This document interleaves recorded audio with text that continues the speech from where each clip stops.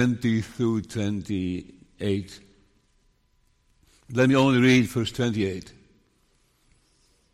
And when all things shall be subdued unto him, then shall the Son also himself be subject unto him, that put all things under him, that God may be all in all.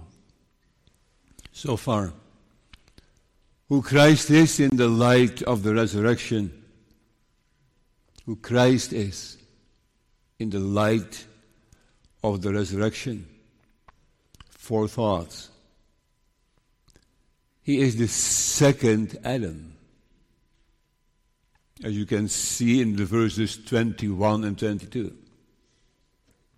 Secondly, he is the first fruit, so to speak, the first fruit, in the verses 20 and 23. In the third place, he is the only king, in the verses 24 through 27a. And in the fourth place, he is the Father's subject, as you see in 27b and 28.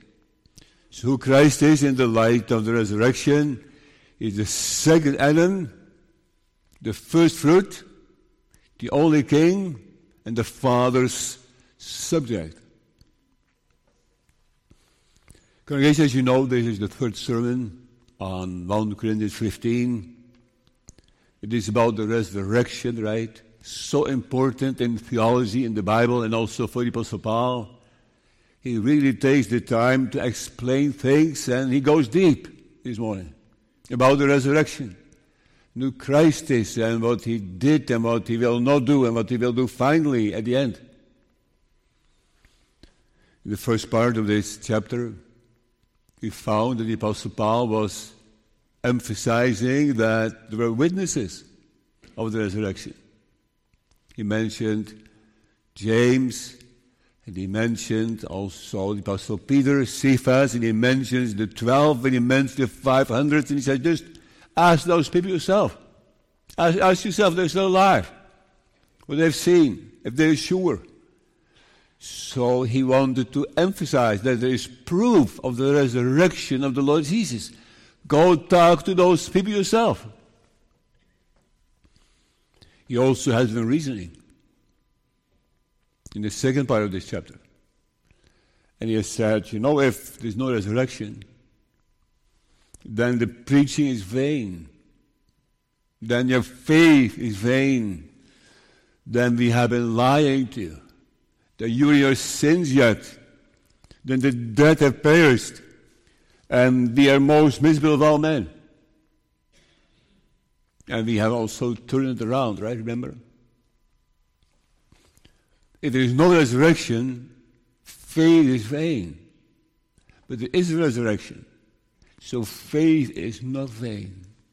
And preaching is not vain. And God's people are not most miserable, because Christ has risen. So he's talking about witnesses, and he has been reasoning that the resurrection must be true. And then in our text in verse 20, he says, but now is Christ risen from the dead and become the first fruits of them that slept. We will combine that with another text later. And then verse 22 and 23, or rather 21 and 22. For since by man came death, by man came also the resurrection of the dead. For as in Adam all die, even so in Christ shall all be made alive. In that first part of this third section, he's talked about the second Adam. The second Adam. The children know who the first Adam is, right? The first Adam, one of the most shocking verses in the Bible. You're just quiet by your heat on. Is in Genesis 3. When the woman saw that the tree was good for food and that it was pleasant to the eyes and the tree to be desired by man, to make one wise, she took of the fruit thereof. She took it and did eat, and gave also unto her husband with her, and he did eat. Horrible. You're not supposed to. The consequence was so serious. They were warned. And they did it. And Adam was here representing mankind. He's the first Adam, the first Adam in the covenant of works, we call it. God had made a covenant with mankind and said, if you obey me, you will have eternal life. You may be in paradise and eat of the tree of life. But if you eat of that forbidden tree, you will die, your wife will die, your children will die, your grandchildren will die, and mankind will die. Don't do it. The Lord commanded man, saying, of every tree of the garden thou mayest freely eat, but of the tree of the knowledge of good and evil thou shalt not eat of it. For in the day that thou eatest thereof, thou shalt surely die. In Hebrew it says, you will die, death, which is an indication of very strong emphasis. You will certainly die. Have no doubt about that. Adam, if you sin against me, entire mankind you represent will die. Physically, spiritually, eternally. And yet they did it. Absurd and foolish and dumb. And therefore we read a little further. The curse, in the sweat of thy face shall thou eat bread till thou return unto the ground. To be returned to the ground. For out of it was thou taken, for dust thou art, and unto dust shalt thou return. So we were nothing before our conception, we're nowhere. And then we will also disappear. Our bodies will disappear. And return unto dust. How humbling. Adam's sin is our sin. What Adam did is on our account. You may say, as young people, I don't agree with that. That's not fair. It is absolutely strange. I cannot not accept that. Adam did it. I didn't. I didn't sin. I did not eat that fruit. But you know, God has organized mankind that way. That the sin of one is the sin of all. Why did the Lord do that? Why did the Lord organize mankind like that? Oh, there's so much wisdom behind that. So much wisdom behind that. Because that means that the sin of one affects mankind, and it means that a second Adam could be really beneficial for mankind as well. So let me just say it plainly, young friends, if you disagree that the sin of Adam is on our account, if you say it can be, think it through. Then the righteousness of the Lord Jesus cannot become yours either. If it's not fair that Adam's sin is your sin, then it's not fair either that Jesus' righteousness is your righteousness. You can't disagree with the one and agree with the other. But now, since by man came death, by man came also the resurrection of the dead. See that? The second man, the second Adam.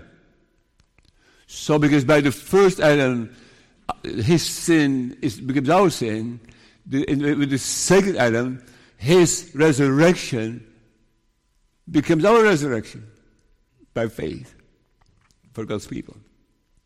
For as in Adam all die, even so in Christ shall all be made alive. The covenant of works is behind you, also the covenant of grace. In the covenant of grace, the Lord has said the covenant of works has been broken. People cannot be saved by the covenant of works anymore. They've ruined it. So the Lord had a second covenant already from eternity. And that covenant means that there is a second Adam, a new Adam, a later Adam. And that Adam is doing the work the first Adam was supposed to do. The first Adam ruined it. And the second Adam said, I will do it. The first Adam sinned against all God's commandments, in fact. And the second Adam did not sin against any commandment. And through the first Adam we all die. Through the second Adam we can be saved. What a wonder. Therefore it is necessary to become part of that covenant of grace. In that covenant of grace, by the way, the Lord offers sinners not salvation by good works. That is the covenant of works. But in the second covenant, the covenant of grace, the Lord promises salvation for free. Without works. By faith only. Not works, by faith. And faith is doing nothing. And then the Lord do all the work. So the first Adam worked hard, and therefore he ruined things, and the second Adam was perfect, and he gives his righteousness away, and also gives faith to the elect. It says all here. For as in Adam all die, that's right, all die, even so in Christ shall all be made alive. Yes, when they're in Christ. Because the word all in the Bible has different meanings. And sometimes it means all but in that context. And that's also the case here. So all God's people shall be made alive because of the second Adam. The first Adam ruined it. The second Adam did it. And the children know, right, what that means. If someone takes the place of, if your teacher is sick and there is a substitute teacher, right? So there is a first Adam and he can't do it anymore. The Lord says, I will provide a substitute Adam, a second Adam, and he will do it. And that is our Lord Jesus. He is the second Adam. He said, I come. Adam ruined it. I will come. I will do it. And I will give life to my people. And I will resurrect them from the dead. Adam brought into death. And the second Adam lives out of death. So we really need that Redeemer. We are not automatically in the second Adam. We are automatically in the first. Sure, we are automatically in the first Adam. But in order to become into the second Adam, we need a wonder. We need regeneration. So I would encourage you to think this through for yourself. You are under the first Adam. Are you also in the second Adam? What does the second Adam mean to you? Do you need a substitute or not? Do you need someone who is solving it and doing it? Because you didn't. And I know there are people among us tonight, this morning, who have come to the conclusion that they are guilty, that they are not able to help themselves, and they have been concerned, and they have been seeking a solution, and they have found a second Adam. And it was so precious to them, right? A second Adam. He said, I come to do thy will, O God, and thy law is in my inner part. And God the Father said about that Son, this is my beloved Son, in whom I am well pleased. So this is the same as you will find in Romans 5. Romans 5 verse 12, wherefore as by one man sin entered into the world, and death by sin, and so death passed upon all men, for that all have sinned. The second Adam, I hope you may know him, love him, adore him, worship him. Let's go to the second thought, the first fruit, verse 20 and verse 23. But now Christ is risen from the dead and become the first fruits of the dead, of them that slept. Verse 23, but every man in his own order, Christ the first fruits, after they that are Christ at his coming. So that needs some explanation. As you know, I'm not a farmer. I've also not been a farmer. And my father is not a farmer either. I think my grandfather was. Great-grandfather, rather. But I can imagine what it will be to be a farmer, a young farmer, and to have your farm for the first year, and then your first harvest. You have everything, the land has been planted, and the crop looks great, and now it's harvest time. And the first load is coming home. The first load of grain or corn. And you may be driving the tractor yourself. Maybe you're just standing next to the barn, and the tractor is coming in, the first one. Is that not emotional? I would think so. I would just be impressed. The first harvest, the first piece. And so in Israel, they had no tractors, but they had sheaves, right? So there's bundles of wheat, and those bundles were brought home, and also then separated the chaff from the grain. But the first sheaf that was harvested had to be brought to the priest. And the priest on the morning after the Sabbath day, so it is on Sunday morning, that's interesting, on Sunday morning, he was weaving it before the Lord. So he's holding it, he just was weaving it, moving it. And then they burned it, and they sacrificed it unto the Lord. So that was the first fruit. The first fruit harvested. It was a holy thing. And then the rest came afterwards, and they could keep that. So the Apostle Paul applies this to Christ.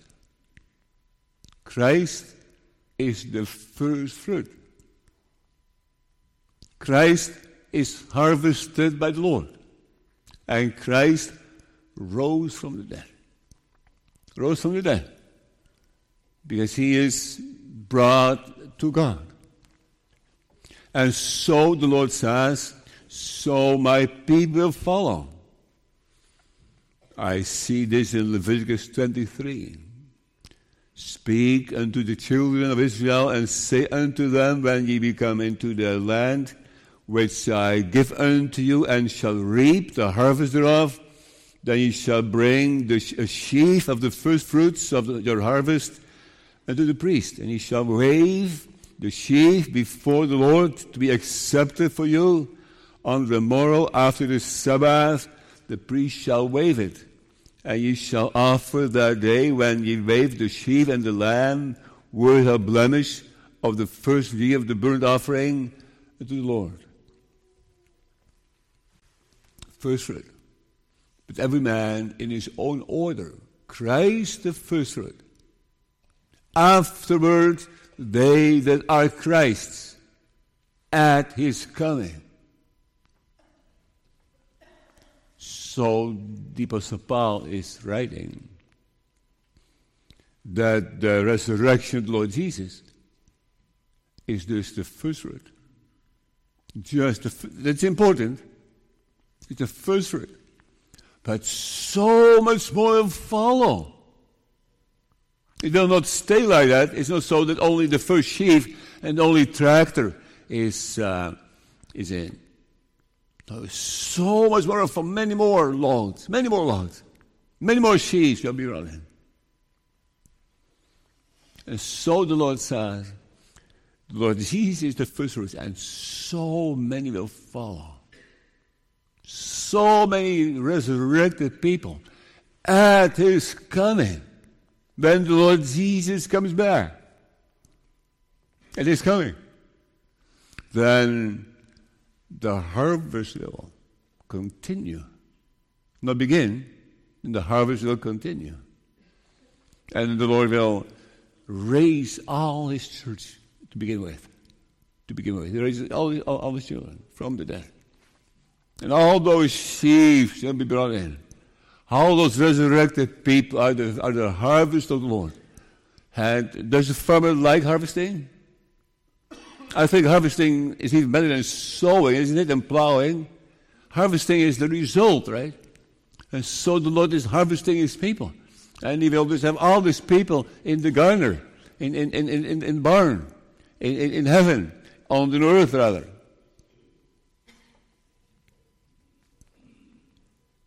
So when we see the Lord Jesus rising from the dead, we have to keep in mind he is just the first fruit. So much more is to follow.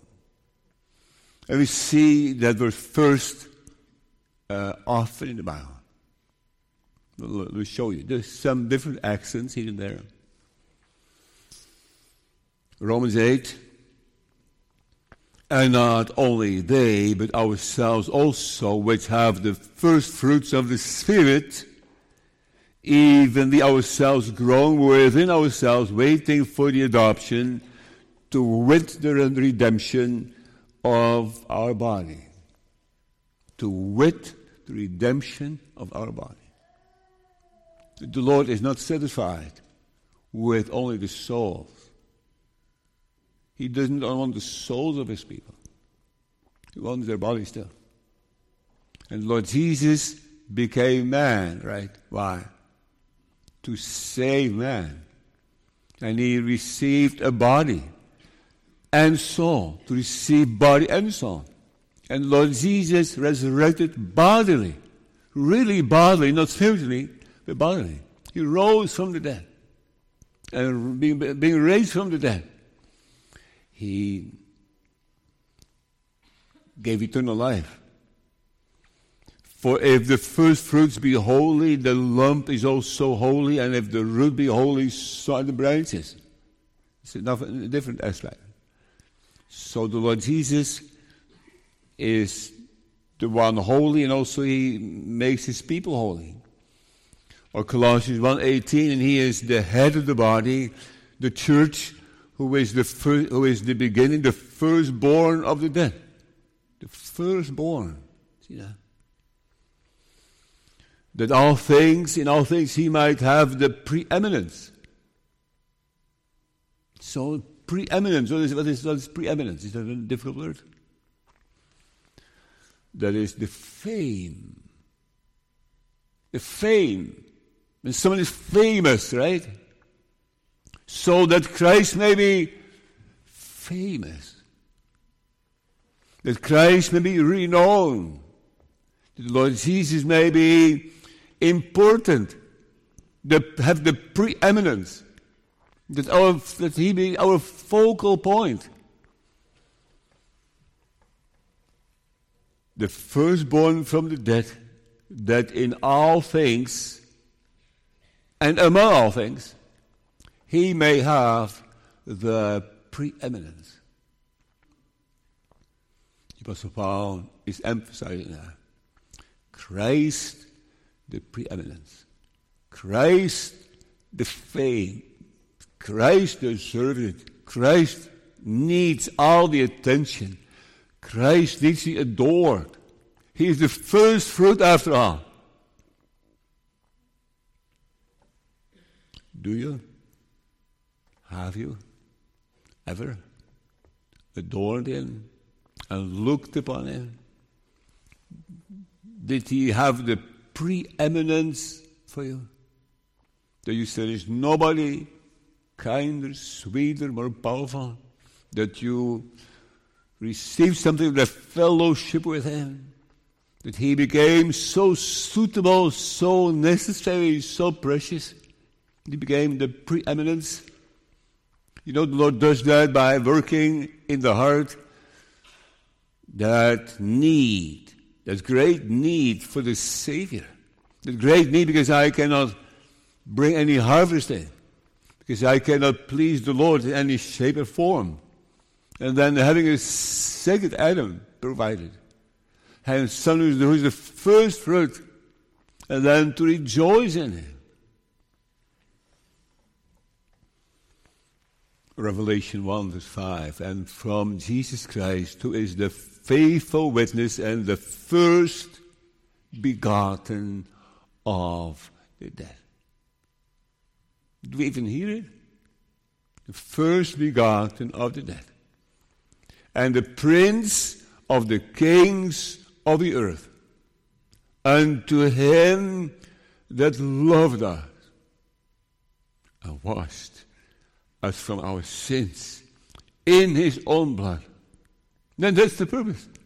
The purpose of the Apostle Paul writing this is that people will just be stunned, that the church of God will be adoring him, because he is the first begotten of the dead and the prince of the kings of the earth. And oh, what a depth, and washed us from our sins in his own blood.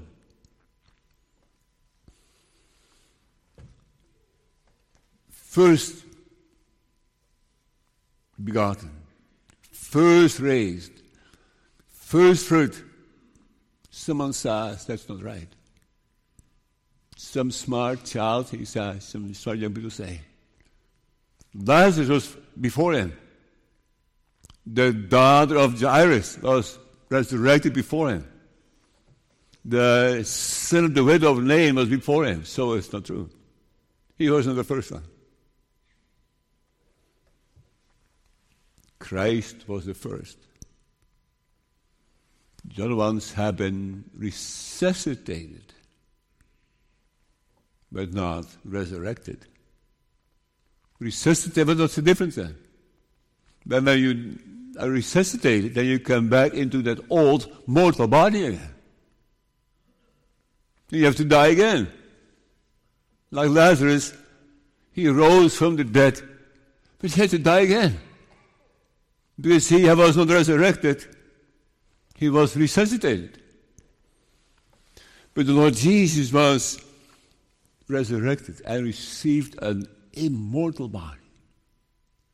And in such a body, the church will live forever.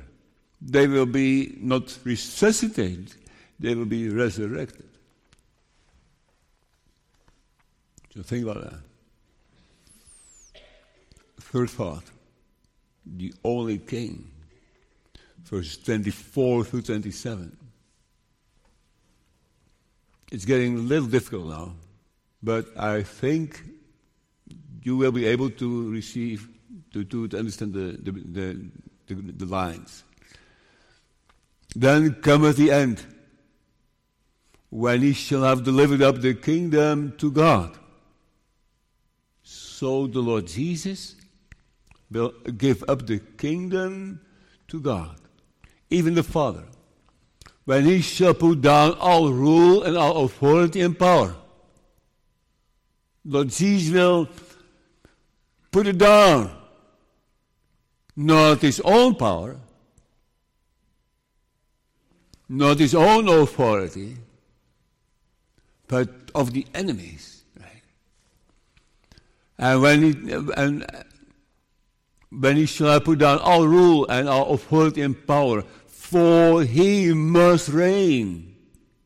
We'll talk about that. In what sense he reigns? Till he has put all enemies under his feet. When did he do that? Did he do it already? For he has put all things under his feet. But when he sees all things are put under him, it is manifest that he is accepted, which did put all things under him.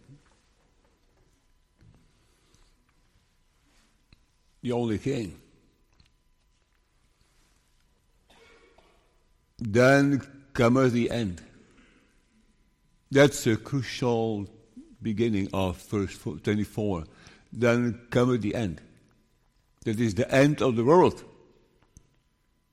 Some people have different opinions on that. It says that's the end of the resurrection. No. That's in the context, the end of the world. And at the end of the world, at the second coming of Christ, when he shall have delivered up the kingdom of the Father, when he shall put down all rule and all authority, for he must reign. What it comes down to is this.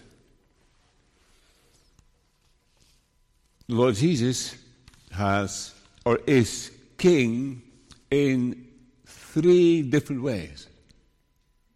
That is not difficult. In what ways is the Lord Jesus king? But he is the co-creator. He created the universe with the Father. It's his kingdom. The universe is the Lord Jesus, not. Will he ever give that kingdom away? How can he? Secondly, the kingdom of the Lord Jesus is his people. His people are his kingdom. He is not giving that away ever. But there's also a third way in which Christ is king. I never have seen that clearly. But that is the benefit of studying a chapter like this. The Lord Jesus received a special power and authority temporarily over the whole universe and all things happening on the day of his ascension. And he went to the right hand of God the Father. And he reigns from there. And him is given all power in heaven and on earth. And in that power of the Lord Jesus, no. Not the second person. Yes.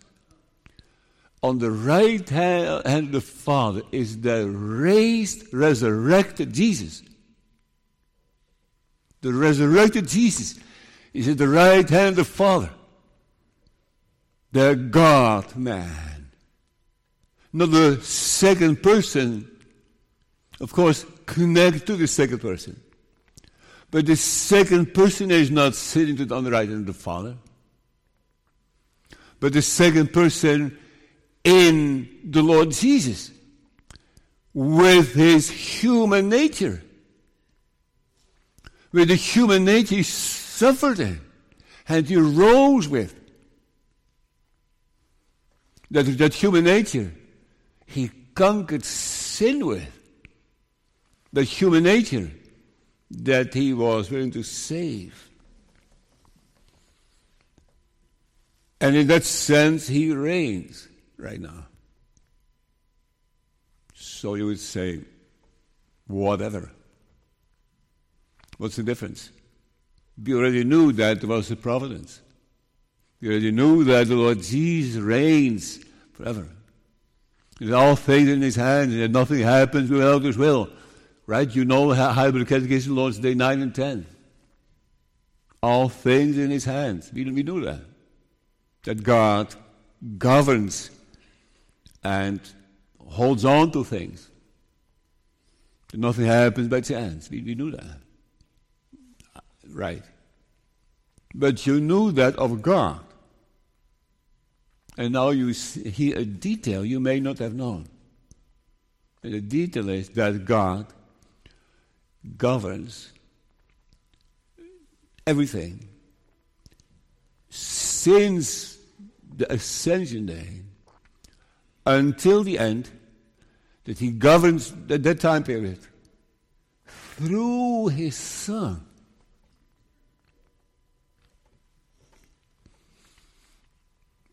You will say, why is it important? God wants the glory for that. God has revealed himself this way. That is what the Lord has said. It's his will.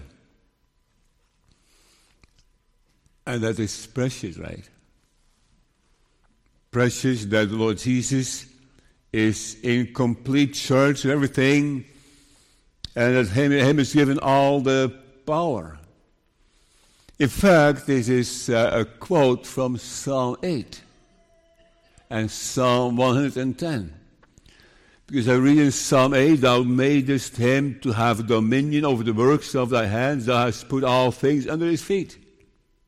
I would not have known that Psalm 8 was a messianic psalm if it would not have been quoted here in 1 Corinthians 15. All things are subject under him. So right now, the raised, the resurrected, the physical Lord Jesus in his human nature is in heaven, and from there he governs all things, because the Father has put all things in his hands. And that's why you need to be at his feet. Not the feet of God the Father in the first place. Because God the Father refers you to his Son. And he says, it's in him. You have to be there. You have to be at his feet. The resurrected Savior. And him is given all power, so he governs all things. And you may take refuge unto him and say, Lord Jesus, I heard that thou art the address. I heard thy address. I hear in the Bible that all power is given unto thee. And cry out unto him and see your salvation in him. Because the Father has said, seek it in him.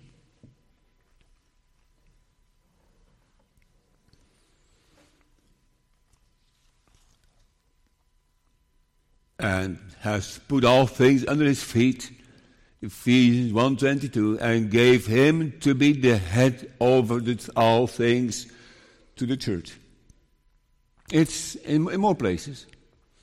And Hebrews 2 verse 8, thou hast put all things in subjection under his feet, for in that he put all things in subjection under him. He left nothing that is not put under him. But now we see not yet all things put under him. We don't see it yet. But all things are in his power. So they're safe there. You can trust that. Nothing is going wrong. The Lord Jesus, with his resurrected body, is at the right hand of the Father, and he received all the power, and he knows what he's doing. He knows what he's doing. Who is gone into heaven and is on the right hand of God, angels and authorities and powers being made subject unto him. That is 1 Peter 3:22. See, I quote it again. Who is gone into heaven and is on the right hand of God. Angels and authorities and powers being made subject unto him. And not only the enemies, and not only the animate things, the things with a will and with life, even all things, no limits are in his hands. Except only. All things are under the feet of Jesus, except one. Right? He has put all things under his feet. But when he saith all things are put under him, it is manifest, it's clear that he is accepted. Who is he? The Father. But when he saith all things are put under him, it is manifest that he, that God, is accepted, which did put all things under him. Because God the Father put all things under him, under Jesus. So Jesus has all things under him except the Father, who put all things under him. It is what the Lord has written, right?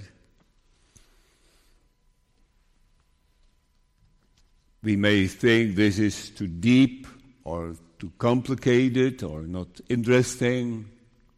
But you know, it's in the Bible, so it must be important. There must be something sweet in there and important in there and something God glorifying in it. So I would say contemplate on that the Lord Jesus has all things under his feet until the end. And when the end comes, the resurrection of the rest, right? Then the Lord Jesus will give that kingdom back to the Father. Not the kingdom of the universe, not the kingdom of his people, but that kingship and kingdom from the ascension day to the end. The time period that all things are under his feet. That there comes an end to that. And then the Lord Jesus will give it back to his Father. Last thought. The fourth thought is the Father's subject. We cannot possibly understand the Holy Trinity. God the Father being the first person, the Lord Jesus being the second, and the Holy Spirit the third. Is the Father more important than the Son? More important than the Holy Spirit? No. All divine. The three persons in the Holy Godhead. And yet there is an order. An order. The Lord Jesus was born from the Father, the firstborn, the first begotten of the Father. And we don't read anywhere that the Holy Spirit is born. He was given, he was issued from the Father and the Son. So God the Father has given his only begotten Son into the human flesh, not the other way around.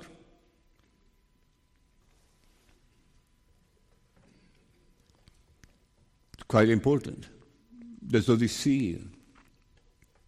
In verse 27b and 28. But when he saith all things are put under him, it is manifest that he is accepted, which did put all things under him. We talk about that. And when all things shall be subdued unto him. So when he's finished, you see, the Lord Jesus is still working. Some smart young person may say, he said it's finished. So he did not have to do anything else anymore. It was finished. He sent himself on the cross. He wasn't. He wasn't finished. He was finished with his suffering. He was finished with paying the price. He did not have to give more blood, or he had appeased the wrath of God, but he was not finished in the sense that he had saved all his people. He was not finished in the sense that he didn't have to do anything anymore. On the right hand of the Father, he continued to make intercession, to reign, to govern all things, and to put all things under him. And at the very last, when the end comes, then the Lord Jesus can say, it's finished. Then you'll be finished. And then he will give all things back to the Father. Back to the Father. That kingdom in that special sense, right? He will give back to the Father.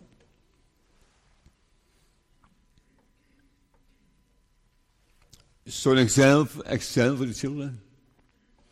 There was a king, and he had a dear son, and they're very close. And that son had the same blood as his father, king, right? The same family, and had the same authority, and he was the heir even of the father. And then a war broke out. And the father king said to his son, I give you the authority to go with the army and to fight the enemy. I give you that authority. And that son went out in the war, that prince, and he conquered the enemy. And he came back to his father. And he said, I did it. I conquered him. He gave the authority back to his father. No, I'm not talking about the work the Lord Jesus did on earth. I'm talking about the work the Lord Jesus is doing now in heaven. And he is the captain. And he is the general. And he is the leader. And he is in the war against all the enemies. He is still conquering. He's still conquering. Still fighting. Until all things have been subdued unto him. And then, at the end, he will give the kingdom back to the Father. So, you say, it's kind of new to me. I have the same feeling. Kind of new to me. Always new things in the Bible. But the Lord Jesus wants the honor of that. He wants the acknowledgement of that. He wants us to call upon him for mission and for all things happening, and for the Ukraine, and for the Russian people suffering. So we need to call upon his name and say, Lord Jesus, resurrected Lord Jesus, at the right hand of the Father, we call upon thy name, even for political problems in this life. For everything. Because all things are in his hands. So you don't have to fear either, right? You might say, it goes completely wrong. It's getting out of hand. It isn't. It is not going out of hand. The Lord Jesus is on the right hand of the Father with his resurrected body. And he was given all power. He has not given it back yet.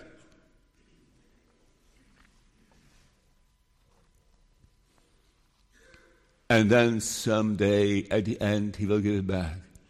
And when all things shall be subdued unto him, then shall the Son also himself be subject unto him that put all things under him, that God may be all in all.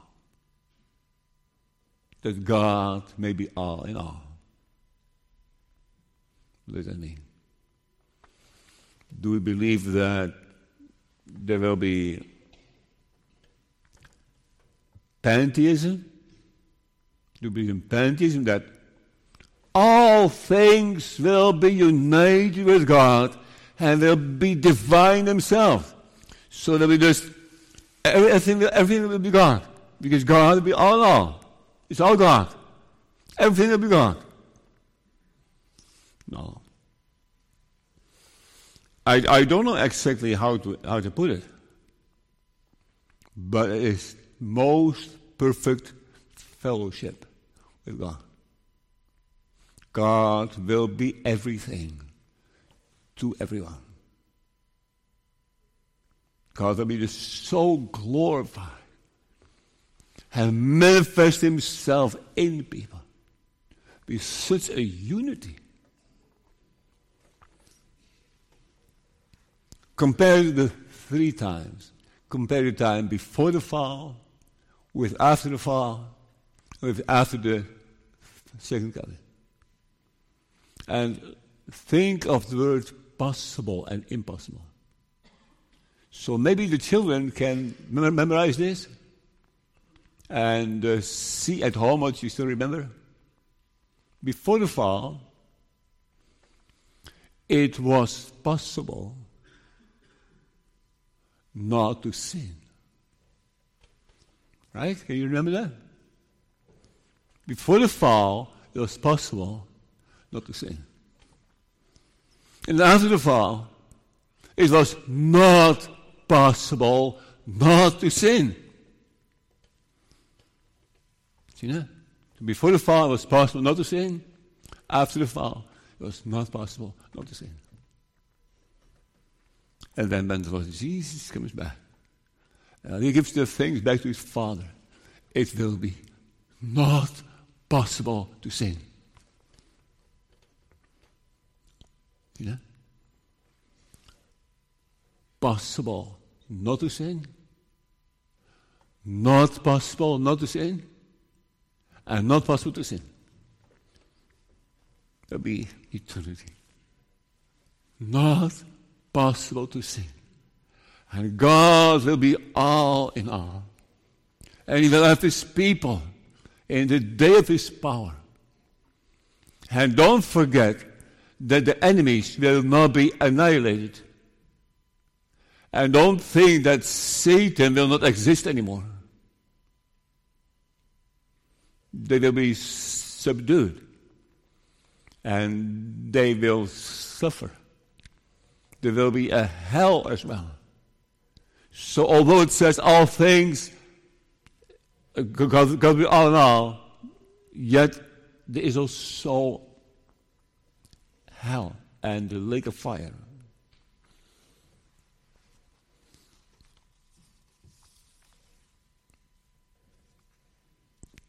Christ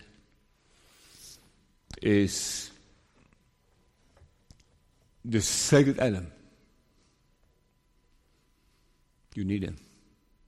The substitute Adam. Christ is the first fruit. And the rest follows. Certainly follows.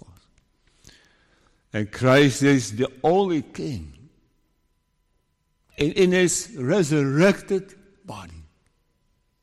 Together with the soul and his divine nature. He is the right hand of the Father. He still governs and he continues with his work. And we have hope for that reason. Also hope for the young people. And the Lord Jesus has been so willing to come to this earth. Here I am to do that will. And after his death, he was willing to continue working at the right hand of the Father. And at the end, no problem. He will give it all back to his Father. And then God will be all in all. Will you be part of it? Amen.